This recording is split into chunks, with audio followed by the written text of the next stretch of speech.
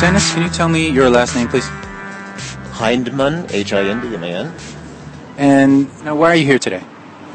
Well, I came for the motion before the city council for about repainting the green stripe on Spring Street for bike lanes. And what happened? They delayed it until Tuesday, city council. And they didn't give a reason behind that. It was just delayed. It took me, it's at least about 3 hours out of my time coming down here, and not being notified ahead of time that was being delayed is a big disappointment. Tell me what your understanding of the issue is. Well, first of all, green stripes for bike lanes are not officially approved in the Manual of Uniform Traffic Control Devices federally. It's still considered experimental. And so the city has applied for and gotten experimental approval to do Spring Street green. And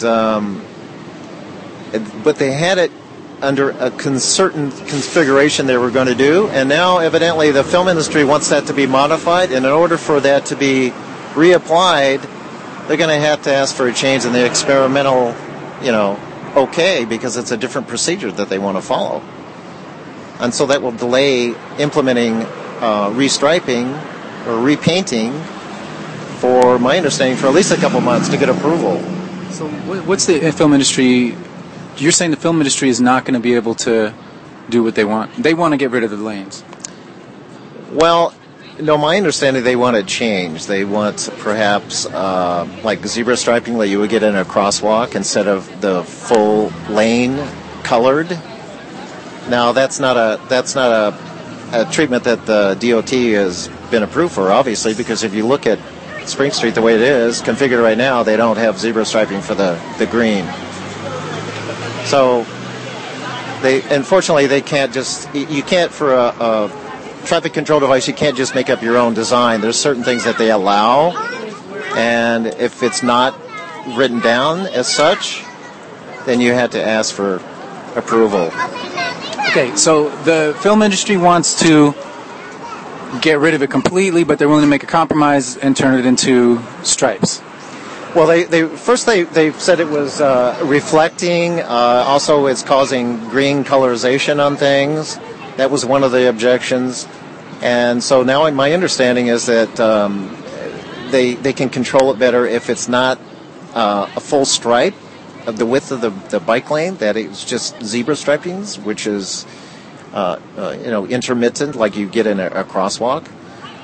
And now this is just, I'm getting secondhand information on this, that they consider that easier to control for filming than having the whole thing colored green.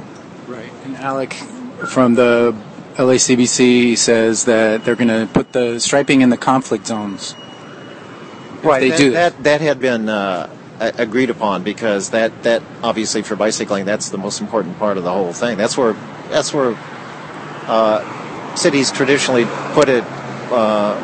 Because it's so much more expensive than the striping, that they tend to put it where the conflict zones are, the driveways, toward the intersections. And if you go to Copenhagen, they put it through the intersection, bright blue.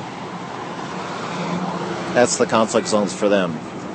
And then if you go to the Netherlands, they have it in the asphalt itself that's red. Everywhere that they're putting new bike paths, they're all red. Whether that's on the street or off, they make them red. So it's not just aesthetic reasons. They actually think it gives people the sense that the drivers to be aware that where the bicycles are, and also the bicyclists, their position, and it keeps better separation, even pedestrians from the cyclists, that that that's where the cyclists go. This is for pedestrians, this is for the drivers.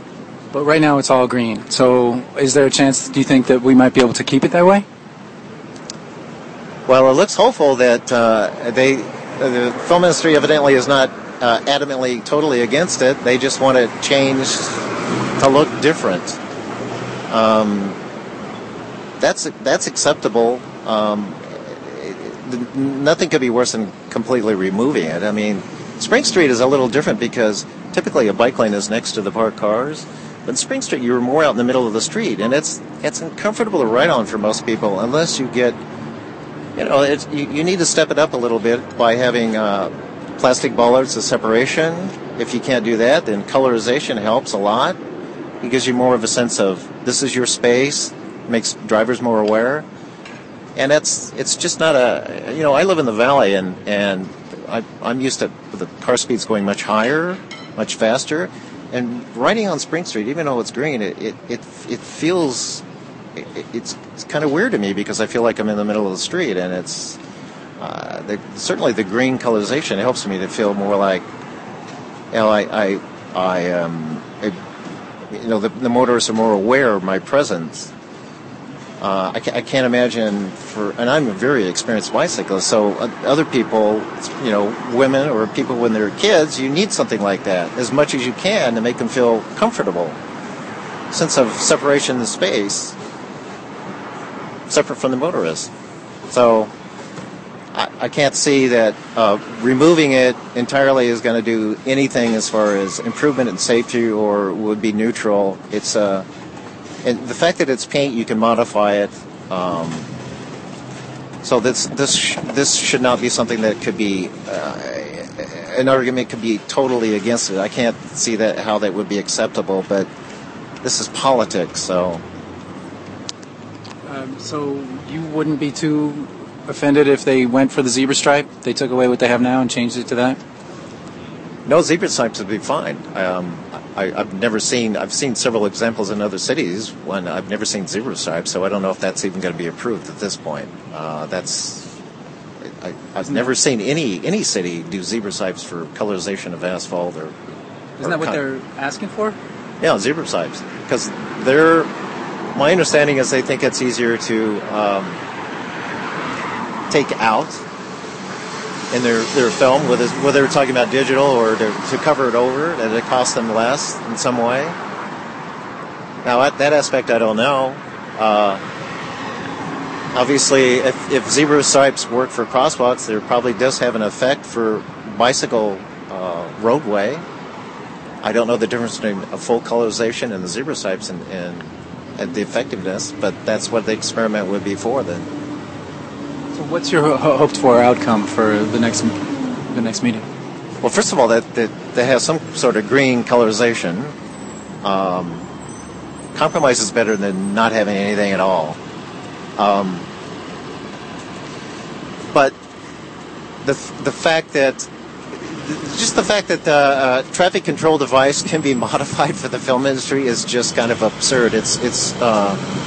You're trying to recreate a look from the cities that they mentioned. They're trying to duplicate, fill in for Spring Street would fill in for is Philadelphia, Chicago, and New York. All of these cities have green bike lanes. It's becoming more and more common in cities, and when it finally gets approved, it'll be an abundance of them. San Francisco just put in one, a very bright one, down Market Street, their busiest street. So they're recreating something that's from the 20th century and 19th century, and we're moving into the 21st century.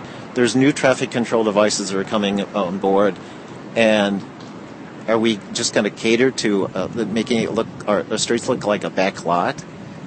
There should be the film industry adapting to these new traffic control devices rather than us accommodating them and eliminating because it's not aesthetically pleasing for them, or it takes them too much time or something to modify it.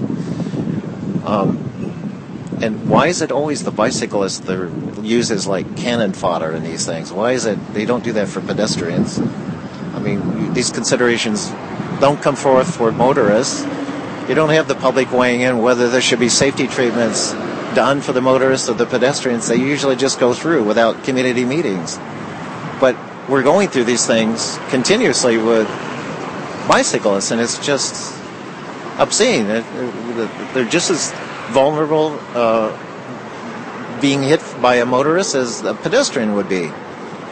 And it's just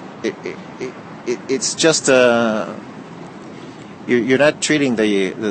In fact, in the film industry, you're not allowed to do certain things because of the risk of danger, and yet allowing that for the public to have an increased amount of danger to film doesn't even make sense. So this is a continuous process. It's kind of frustrating that you always continually have to show up to meetings, neighborhood councils, and come before the city council or metro to try to keep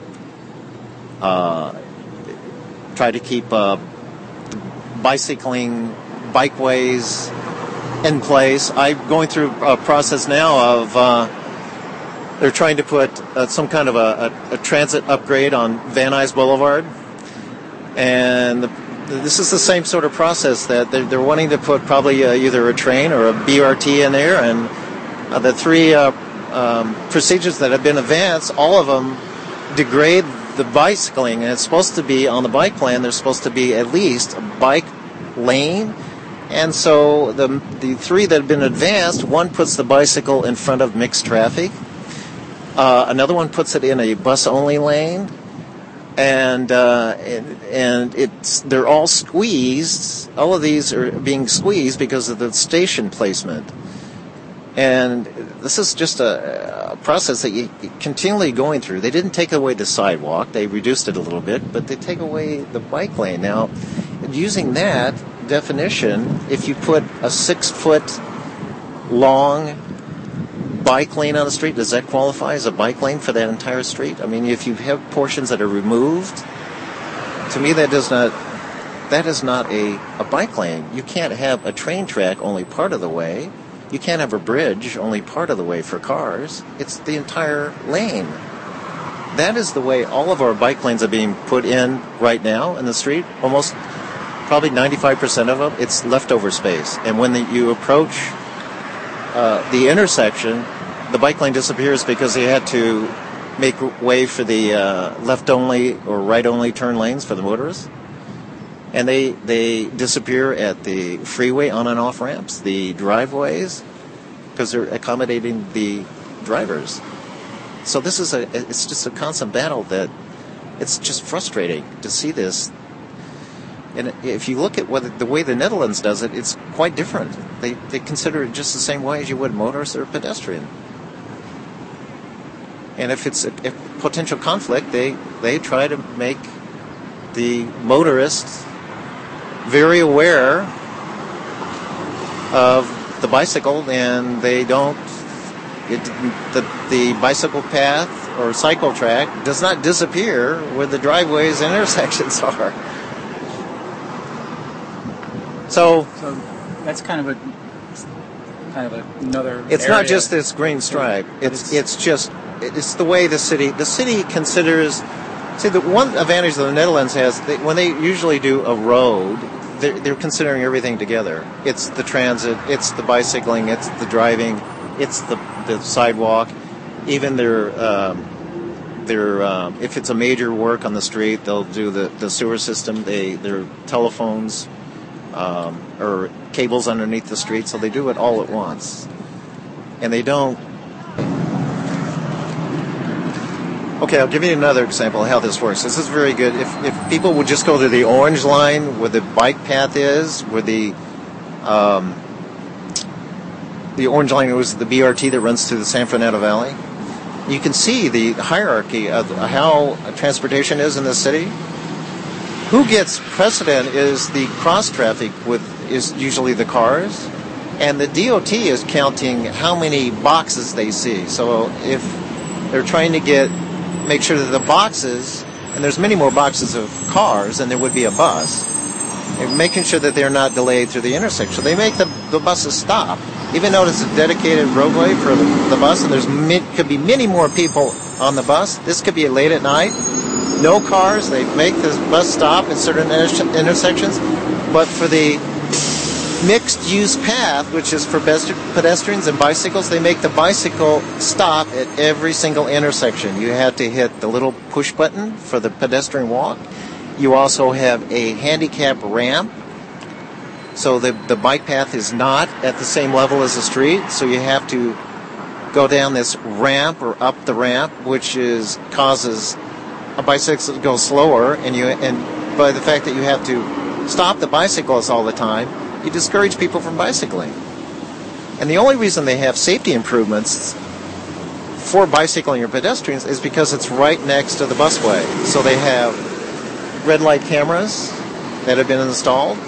This is for Metro. This city doesn't allow them, but Metro does still have them. That was a safety procedure to cut down on collisions between buses and the cross traffic.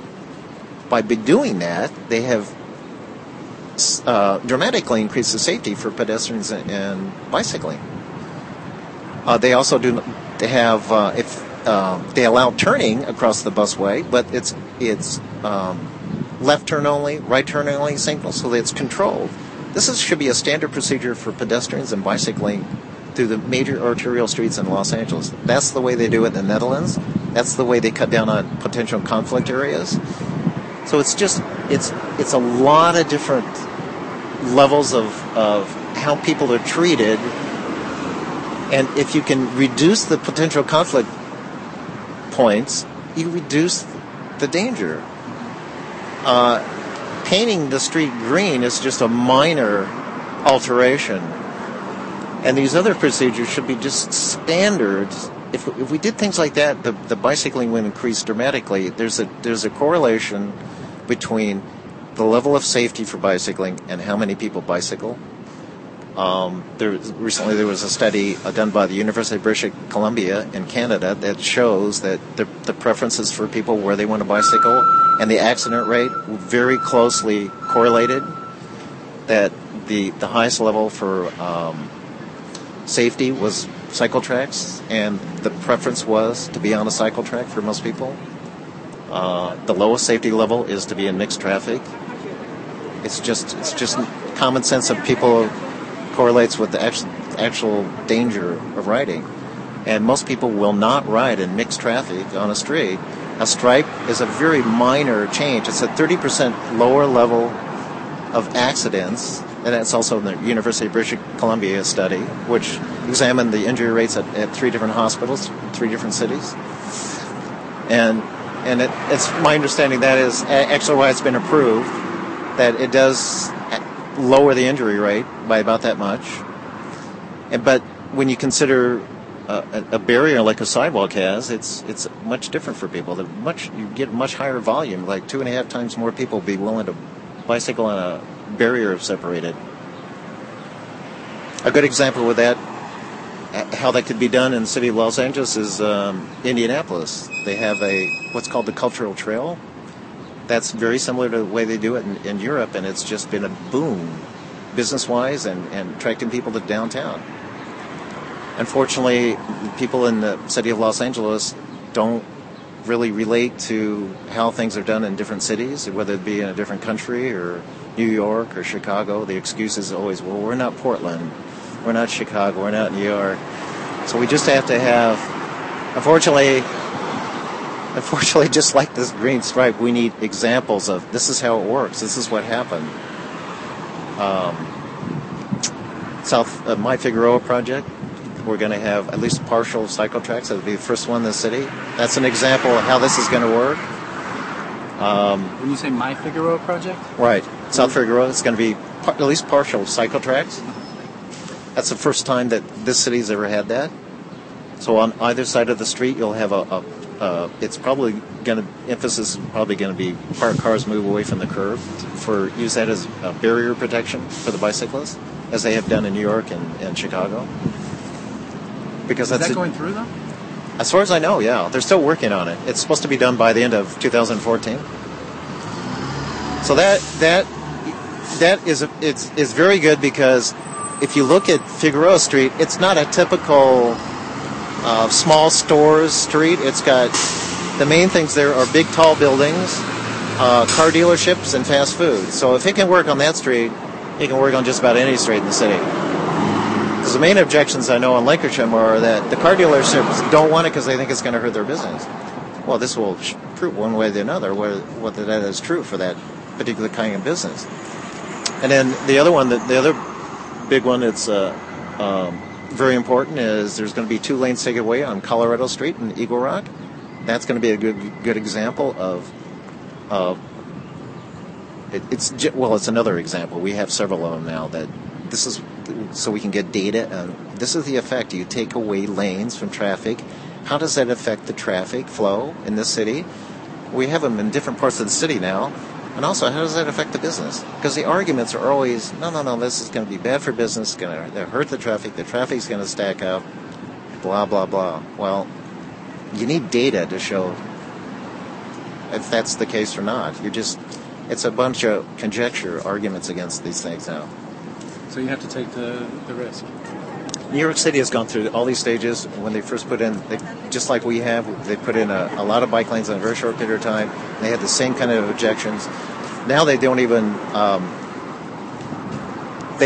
go to neighborhoods and saying this is what we're going to do. They sit and they wait for the neighborhoods to request them. They got one from Harlem that said we want bike lanes in our area.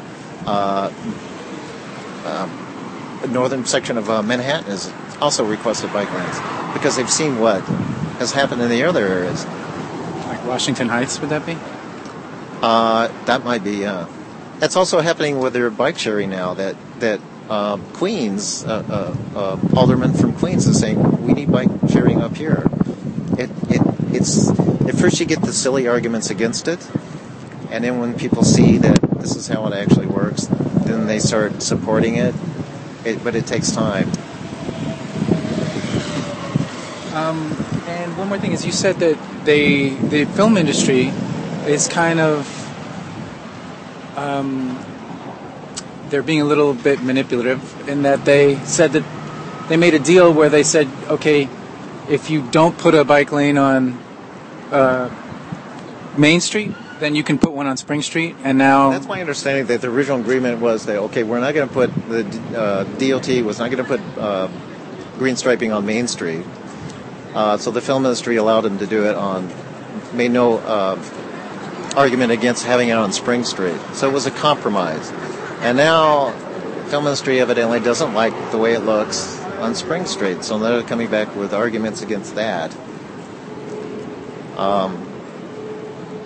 What do you? How much of your time is spent in bike activism?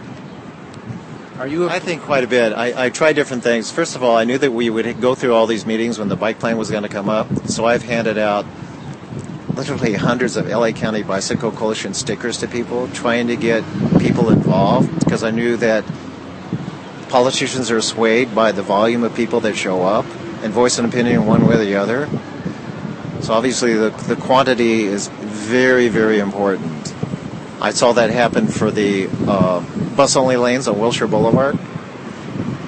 Areas of the city, the Condo Canyon and Brentwood, they even sent their lawyers down to the meetings. And it was just a high quantity, and I knew you're going to have to get some of these things in and get these changes made. You're going to have a lot of people show up to these meetings. That's how things get done. Northeast LA was a prime example of that. The vast majority of the people that were showing up for the meetings, for the bike lanes, to take away motorized lane, to install bike lanes on Colorado and North Figueroa, vast majority that were showing up were for the bicyclists, and it got approved for Colorado.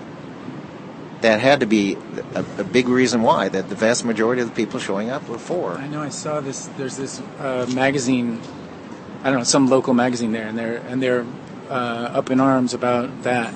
You know, that the bicyclists are stacking the meetings. Well, that happened with me in Lincolnshire Boulevard. That the North Hollywood Neighborhood Council, the person in charge, the president of it, was trying to reduce or eliminate the people showing up that were bicyclists. The first meeting they had, it was overwhelmingly bicyclists, just standing room only. And then the next meeting, they called another meeting. They thought, well, no, it's not a good representation of the city, of the area. So they called another one. So you were at the Lancashire? Yeah, this is concerning Lancashire Boulevard. It is on the draft EIR, and it's basically divided into two council districts, a southern, you can say south of 134 and north of 134, up into where the North Hollywood subway is. That is the project that is in the draft EIR. So the North Hollywood Neighborhood Council meeting that I had attended is concerning the Paul Kerkorian's council district from the 134 North to the Orange Line, or the North Hollywood subway. And the first meeting I went to, it was packed with mainly bicyclists in favor of it. So the person that is in charge of the North Hollywood Neighborhood Council thought, well, this is not representative of the neighborhood, so they called another meeting. And this time they would not allow the bicyclists that had spoken before to speak again on the agenda item, which is actually against the rules. So then we had another one 2 nights ago, and they tried to apply the same stunt. And this time they had it divided between one agenda item where you would be for having it on Lankershim, and another one the next street over on Vineland. Well, when it came to the Lankershim Boulevard, there was a car dealership that spoke against it, and 1 or 2 other people. And, of course, the majority were bicyclists, and they were in favor of it. And then when it came to the next agenda item, I was the first one up for Vineland. And I said, no, that would not be a good idea to have it on Vineland. She said, they stopped me. Said, you can't speak against that particular street. And I said, well, you just had it for the previous street. The other agenda item, you had people allowed to speak against that. So reluctantly, she let me speak, and several other bicyclists again. People were supportive of Vineland, or Lankershim, I should say. So this is the kind of thing that this is the reason why we have a lot of these meetings, because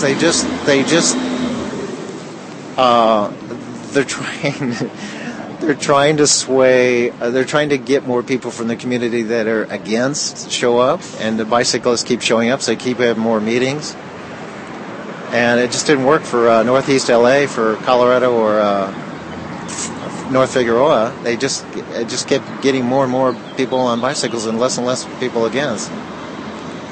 Because car people don't want to get off their asses and go to a meeting. Well, the claim is that not enough people in the neighborhood are aware of this is going to happen. But they've had numerous public outreach on the draft EIR. That was the procedure they had to follow. And then they brought it to the neighborhood councils. They've had meetings on that. They've had presentations by DOT. Frequently, the DOT, even from somebody from city planning, will show up. And I've gone to 7 meetings, neighborhood council meetings, just for Lankershim Boulevard, and it's just I don't know how Paul Kerkorian stands on it, but Tom LaVange is adamantly against, and it didn't seemingly take much persuasion for him. So Tom LaVange is adamantly against what?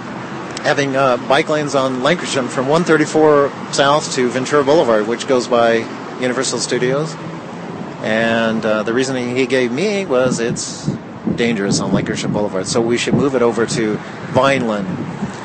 Well, the difference between Vineland and Lankershim, now visually Vineland is wider because there used to be a streetcar that ran down the middle.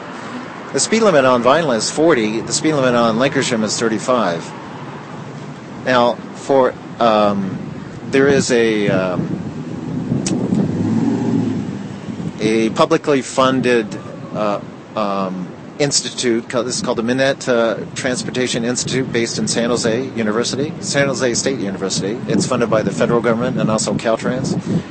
They came up with they released a report that stated that when you put bike lanes on a street that has 40 miles an hour speed limit, as California does, which represents 85% of the motorists are traveling at that speed, it's the same as if you didn't have bike lanes at all. It discourages people.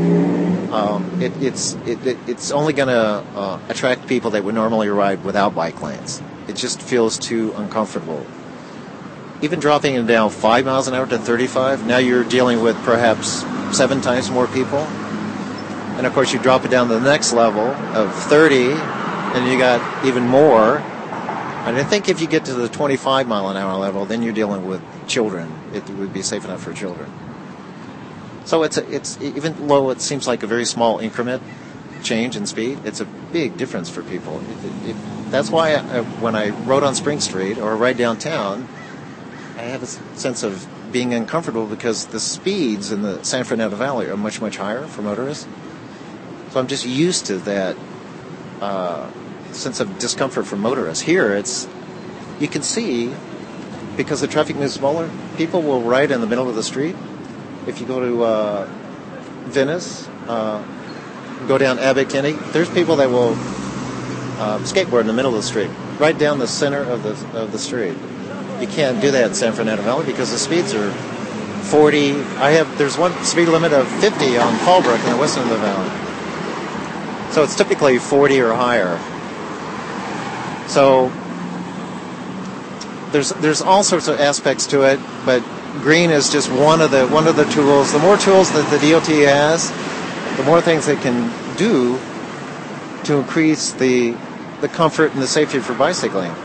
What do you think? How committed to this do you think the film industry is, or is this just some kind of reflex of theirs? Does this even matter much to them? Is it just so easy to send out a lobbyist that they do it? I don't know. It seems like I think that what really triggered them was it was coming up for being repainted, and then they go, oh, well, maybe we can modify this or stop it entirely, because I'm assuming it's just too much trouble in their view to have to make alterations in their filming because of the green.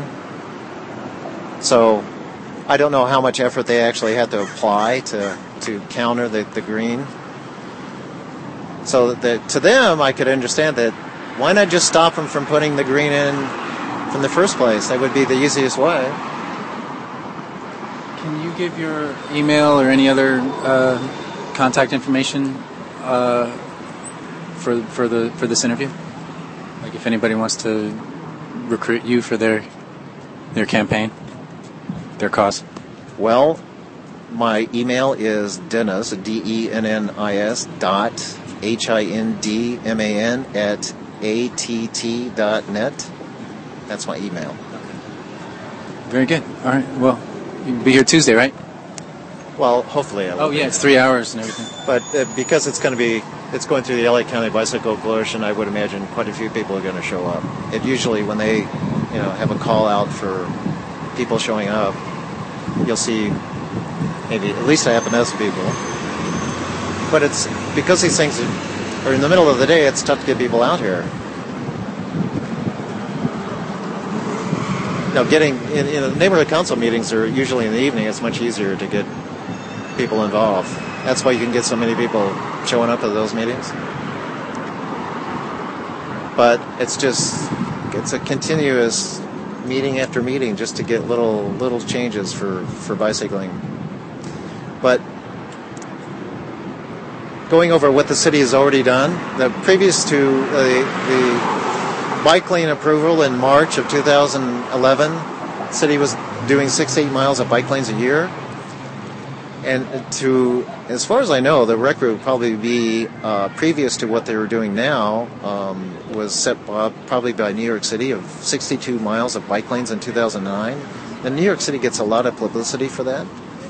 They really claim a lot more than they've actually done. They include Sharrows, which is just riding in the middle of mixed traffic. They claim that as a bike lane, so they add that in. But the city of Los Angeles this fiscal year has done over 85 miles of bike lanes, far exceeding what New York City did in their peak of 62. So that will be, I'm sure, that will come up at the end of this fiscal year is the end of June, so I'm sure that will be publicized, and they're getting very close to, if they haven't exceeded 90, their goal was, I believe, 100 miles. So we've done a tremendous amount, and I've noticed, anecdotally, a big jump in bicycling. I know somebody that goes from the North Hollywood subway to Paramount, takes his bike all the time. He says it's getting harder and harder to get his bike on the train, even though North Hollywood is the very beginning, in the valley, where it's the start of it or the end of it. And he says either end, it's just getting harder and harder. So that's indicating to me very strongly that more and more people are using the bike for commuting. And it's supposed to have, there's averages that have been made for how many miles of bike paths or bike lanes you put in and how much of a bicycle commuting motor share you get. And it's supposed to be one study at 17 major cities. You stripe 1 mile of bike lane in a 1 square mile area, you get 1% motor share for bicycling. That doesn't seem like much, but according to the American Community Survey through the Census Bureau, this city has 1% right now. So this has a major effect every time you stripe bike lanes in an area, that the motor share could easily could double in some of these areas. In Northeast LA, right now they have a very low motor share, and some of those areas where they're putting bike lanes in could easily just double. The LA County Bicycle Coalition did a bicycle count in 2011, and the change on the streets that had bike lanes installed from 2009 more than doubled, over and above what the averages were for streets that had no changes. So it has a big impact. And we'll have enough data. The problem is a lot of this you got to support with data, and we won't have data until LA County Bicycle Coalition does another count coming up September, and then the ACS data, which comes out every October.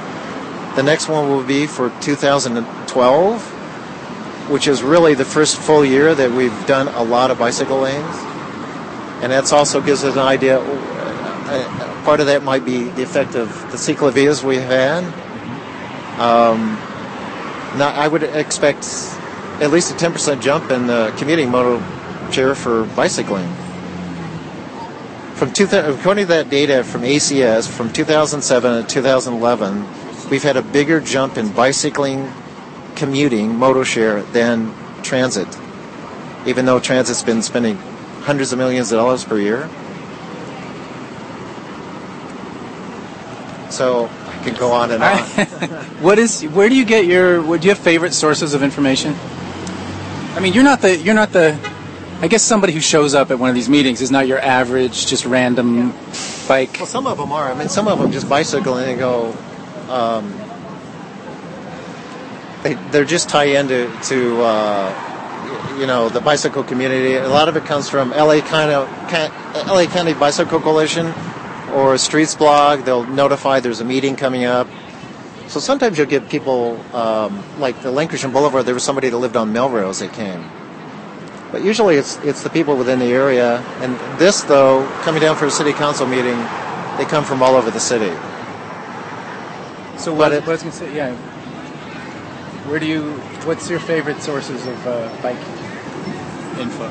Well, I learned a lot about,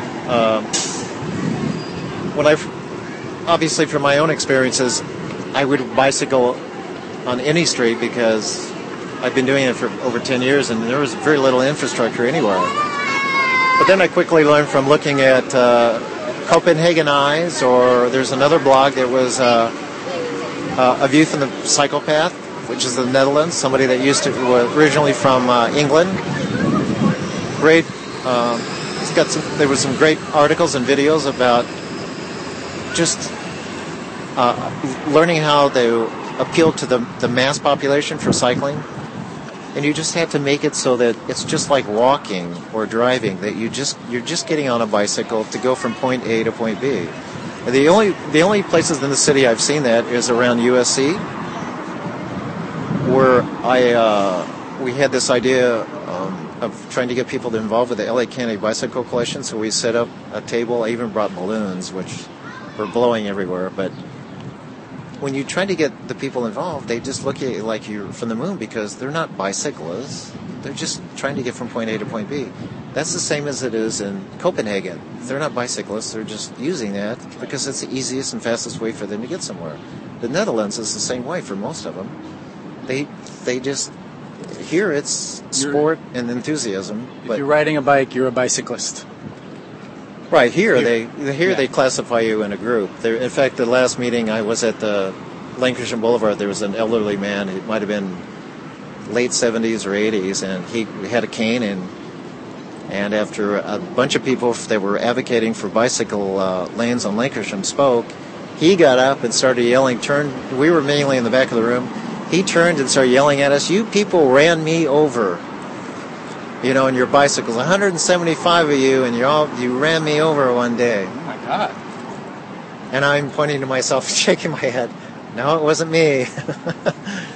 But that's not an uncommon view. Interesting. So it's you people now, and well, that's not uncommon. That you group generalities, that you group people, and it's not true by all motorists or all bicycles that they all do the same thing. Obviously, it's individuals. Nobody would say you people if they got in a car accident. Generally not. No. And it's such a tragedy because this event, the 2 nights ago for Lancashire Boulevard Neighborhood Council, there was a young woman that spoke, and she said her brother was killed while he was riding a bicycle on Vineland 2 months previous, and she started breaking down and crying, wanting the bike lanes to improve the safety. And when they had the outreach for the draft EIR, there was a woman that was probably in her 60s, and her son had been killed on PCH riding his bike, and so she was there. And so when have people show up to these meetings, they're not necessarily bicyclists. I know that Northeast LA, some of them are just concerned for their own safety and their children, even getting out of their car, because if you have a bike lane, it's next to where the parked cars are. It's much easier to open up your door without worrying about the motorists smashing into your door. Although, there's obviously a problem with having to watch out for bicyclists, but much less danger for you, though, from bicycle in a car. So bicycling in New York City has really been supported heavily. It's not just for the bicycling, because in New York it's mainly people walking around, and that's what they're seeing the advantage is. It's easier to cross the street. You shorten the distance. You still have somewhat of a danger of looking out for the bicycles, but the main danger is the motorized vehicles moving at 40 miles an hour. So if you shorten the distance, it's easier for pedestrian to get across the street. And they've seen how that makes it a much more livable community, safer. It works for safety for everybody that uses the street. But that's something that's very hard to understand in the United States because we don't have a lot of examples of that. Just Portland. Portland is by far the most successful for the big cities. Actually, when you get to the smaller communities, Portland commuting using the ACS data, American Community Survey, Portland's at 6%, but when you drop down to Davis, California, it's 16% commuting motor share. And Davis was the first city in the United States that had put in bike lanes. They actually came up with the width, the standard width. And they also, I think, the first city in the United States to have a bicycle-only signal, which is common in Europe. But they not only are a small city, they're also they have a large university, UC Davis. So that has to do with part of it. But in UC and Davis, though, 95% of the streets have bike lanes, and they're about 7 feet wide. 7 feet wide bike lanes? Yeah. That's huge. Yeah. There was a book out that's called City Cycling, and it's published, or there's two authors of the book itself. And one of them is John Pucher from Rutgers University, and John Buehler. But each of the chapters are written by usually professors with PhDs, and one of them is on concerning infrastructure. And this particular professor, who happens to be an engineer, says that the bike lane should be 14.5 feet away from the curb. Well, the standard measurements, the minimum requirements are for parking. It's either 7 to 8 feet for parking, and then bike lanes had to be at least 4, and the city here, Los Angeles, is trying for 5. Well, if you add in 7 and 5, you only get 12, and 8 and 5 is only 13. So he's talking about over 7 feet for a bike lane. What you have to consider, though, is the problem it's been shown downtown is if you make it too wide where a car can move in it, then you have a problem of they're going to park in it, they're going to, which they'll do on any bike lane, but they'll also move in it. So the lanes that we're putting in now, the bike lanes that we're putting in now that are taking away travel lanes, many of them are wide enough for cars to drive in, and it's becoming a huge problem, as it was in New York City. That's why New York City put in protected bike lanes, because people were parking in it and also moving in it. That was the only reason, just to make it even function. So there's a lot of problems that, I mean, we're using minimal treatments to try to increase the safety and encourage bicycling, but the ideal system is complete separation from the motorist. That's the ideal. Costs a lot more money. The one to look forward to and to look up to right now is Chicago. The mayor, he's completely committed to putting in barrier protected 100 miles in his first 4 years in tenure. You had to have an example like that to set the precedent, just like Portland did, just like the initial protected bike lanes did in New York City, but they were stepping it up another notch. It just kind of drags the other cities along. Except LA, which says we're not we're Chicago. Kind of conservative, but it also involves money. They got a bigger pot of money to do it, but LA is very cautious about barrier protected because they're not officially sanctioned yet. So they consider it experimental. If you look at the federal level, federal Department of Transportation, they don't even consider it a traffic control device, so they don't care one way or the other. What it mainly involves with is either grade separation, which means elevated usually, or moving the cars away from the curb and putting up maybe plastic pylons, or Indianapolis put actually concrete-filled pylons as separation, and for their Heritage Trail, parts of it anyway. What do you do for a living? Well, I used to work for a medical laboratory in the west end of the valley called Quest Diagnostics. So I don't know. I just sort of have a sense of looking at a problem and trying to solve it, because that was pretty much my job there. Somebody's got a problem. They're calling in with a problem. And how do I find a solution to that? So that's why I get deeper and deeper into this, because I think there's a better way to do it, or a solution to it, But it involves a lot of reading. But then you find the political holdups, trying to get the DOT to use more advanced methods they use in Europe is very, very difficult. It's a very slow process. It's almost like trying to change a wolf into a dog, You have to go through several generations. It takes time. So, all right. Well, it looks like the activists will look like they have that kind of concentration and focus, as opposed to the lobbyists, who are just, they're like fruit flies, and they'll just keep coming, but the cyclists will keep their focus. Well, right now we're at such a beginning stage. We've only really had a big push for bicycle infrastructure for the last 2 years, and the motorists are just now getting wind of the fact that you're going to alter the street, taking away the lanes. It's mainly involved the moving lanes, not the parking. And it's very strong pushback right now.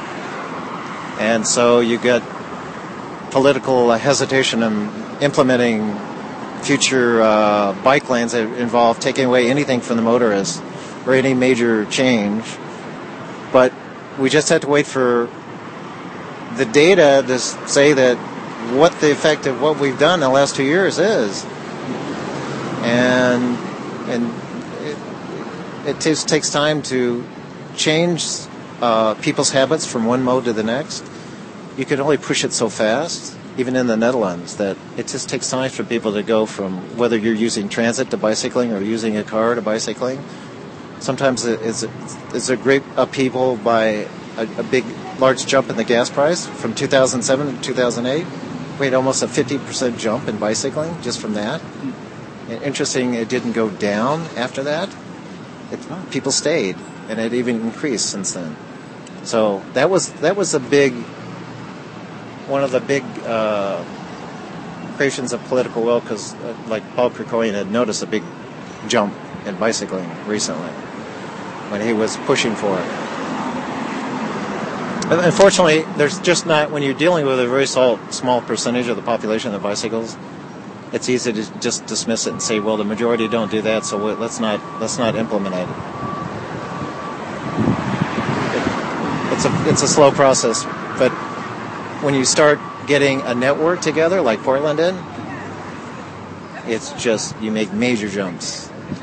Right now, it's percentage-wise, it's a big jump, but when you're dealing with 1 or 2%, it seems like a very small number, but we're dealing with a big percentage of jump. It's going to take a few years. It took them 18 years to go from 1% to 6%. And because of the more tools that are involved now, you can do that in a much smaller amount of time. And there's much more money being pumped into it from the federal government. This is, when you say 1 to 6, that's the percent of people who commute. That's not representative of all people bicycling because of the way the surveys are done. But that tells you the percentage it gives you an idea of the incremental increase, that it's about 6 times more bicycling. And that's actually, for the large cities in the United States, that was the biggest jump from 1990 to 2008 of any city.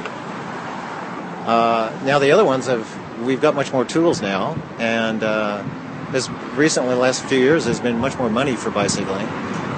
So the amount of time that it takes to get that much increase is much, much smaller now. I don't know what the result is going to be for Chicago, but I would imagine they'd be able to do the same thing in a much smaller period of time. It's much more difficult to do these things, though, bigger cities, because there's much more competition for space. New York City it's probably the worst in the United States, because they literally sometimes have fights over space on the streets, parking spaces and stuff. We're just not that congested here. But we are, in terms of, overall use of the space, but we're the most congested city for cars on the street, which makes it very, very difficult to take anything away from cars anywhere in the city.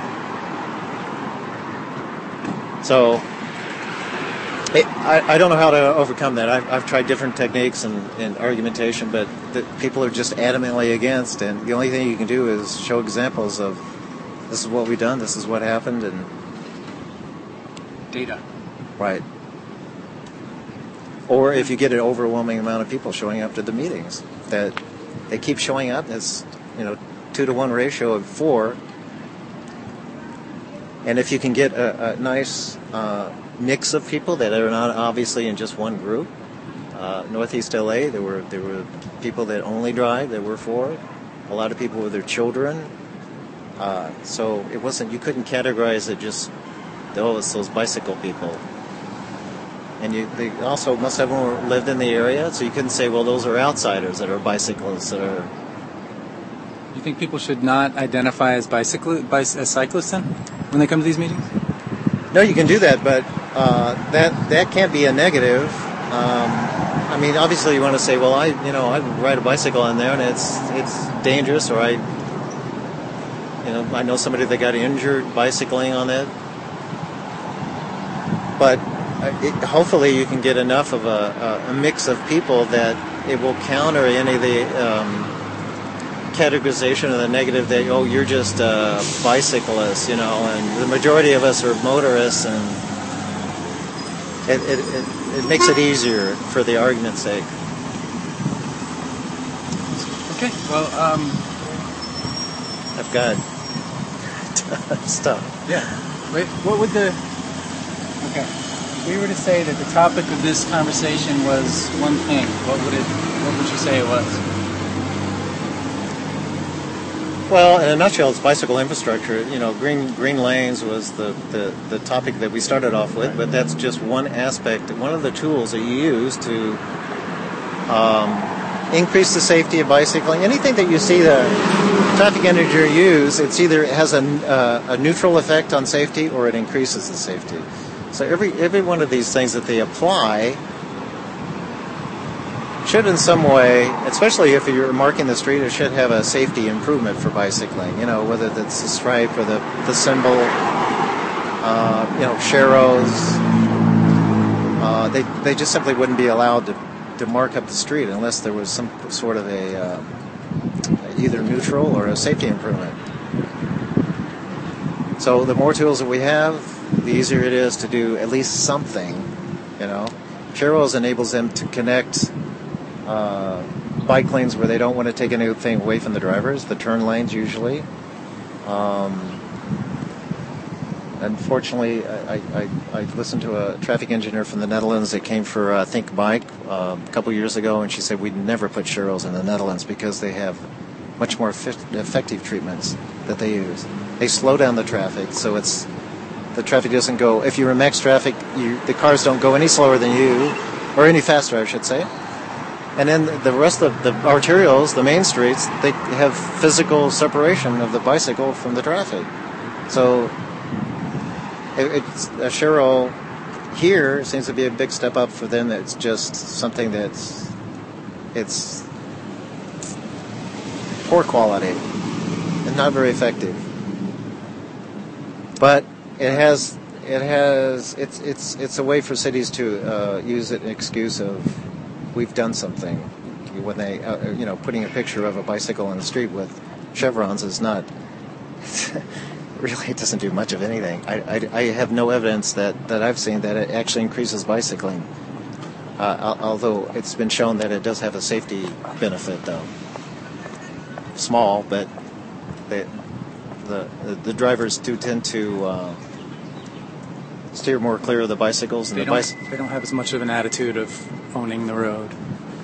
Well, that's what's been shown. I was actually the biggest guinea pig for LADOT's study they did for sharrows before they implement them in here. And my experience and what I've seen from other people was there were a lot of honking and a lot of yelling at us. I even had a police car follow me before the sharrows were put in. They had little orange dots that we followed, so they had a before and after. You go at the same speed and you go in the same spot where the sharrows would be. And the police car got behind me, and on the intercom it said, "Get in the bike lane." Well, there's no bike lane. The purpose of the sharrows is to put them where there's no bike lanes. And I thought, well, I just got to finish my little dots right here. I'm almost done. And he told me to get in the bike lane because we were trying to put this. We were trying to do this where there were parked cars because that was the rule that you had to put sharrows where there was parked cars. Well, this is on Reseda Boulevard, and that street the parking disappears, and it had gone away. So I looked like a jerk bicycling in the middle of the lane, and he was telling me to, essentially get off to the side of the road. Those are the things that occurred. One car got very close to me, and the passenger just yelled in my ear to get the bleep off the road, the F off the road. Yeah. That was common. So in a sharrow, you'd just be able to point at the sharrow next time, if that's one effect. Well, I was for it because there was a City of San Francisco study that had it about 11 feet away from the curb, and I thought, what the study found was that bicyclists tend to go a few inches further away from the parked cars. Well, I thought, well, that's good because you're a little further away from being doored, and then the cars. Even when there weren't bicyclists, they tend to be a little further away. But then the city of Los Angeles decided to put them 12 feet out in the road. Now you're getting more in terms of being in the center of the lane where the cars are. And I thought, this is not going to work. Because some of these streets, the motorists are moving at 40 miles plus, like Adams Boulevard, Reseda Boulevard. about any street in the valley, you're going to get 40 plus miles an hour. The limit that they're supposed to put sharrows on is 35 mile an hour posted speeds. But in effect, you see cars that go beyond that. So then I became against the use of them because it's just an excuse not to put in a serious infrastructure. And I could not imagine, nor have I ever myself, after that study, gone in the middle of a sharrow. Because it's just too uncomfortable. And I would ask other people. One lady used to race bikes, and she said, I feel uncomfortable being in the middle of the... So you're for protected, separated barriers. Yeah, the arguments from some cyclists is that you can't go fast enough and it's dangerous at the intersections, but it's been pretty well proven in Denmark and the Netherlands that that's not true. The Netherlands, the paths are about 16 feet wide. You can go very, very fast as you want. Usually, unless obviously if there's people in your way, you can't do that. It actually works if you set it up right. There's really nothing to stop you from going as fast as you want. Obviously there's some limits that you're just getting crazy, you're going way too fast, and But the closest thing we have to really anything in the Netherlands is the Orange Line path, I think, in the valley. But again, as I said, that intersection treatment is like for pedestrians, and it kills the whole thing for using bicycling as transportation. You have to hit a pedestrian walk button at every intersection, and there's a steep ramp that limits your speed without slamming into the either the ramp or the street if you go very high, because bikes usually don't have suspensions and you can't compensate for that. So you learn very quickly that don't go that fast unless you can somehow elevate yourself to compensate for that. But so even when the money and the space is available, the traffic designs still aren't up to par of what they are in the Netherlands. They have. The Netherlands is a country that's been doing this for over 30 years and putting in bike paths in the Netherlands aggressively in the cities. They've had a history of over 100 years of putting bike paths, but not to the extent of putting on all the streets in the cities, all the major streets. So they have little details that they do that are very effective in encouraging people to bicycle. And again, going to the reference point, I think the best reference point for the United States so far is the Indianapolis Cultural Trail. It's about 8 miles downtown. They have a lot of those little features like no steep ramps, and they've treated the intersection like a crosswalk with colorization, so the motorists are very aware. If it's a small side street, which traffic engineers are worried about putting a barrier separated, that's a problem for either a cycle track or a path. They made the motorists go up to the level of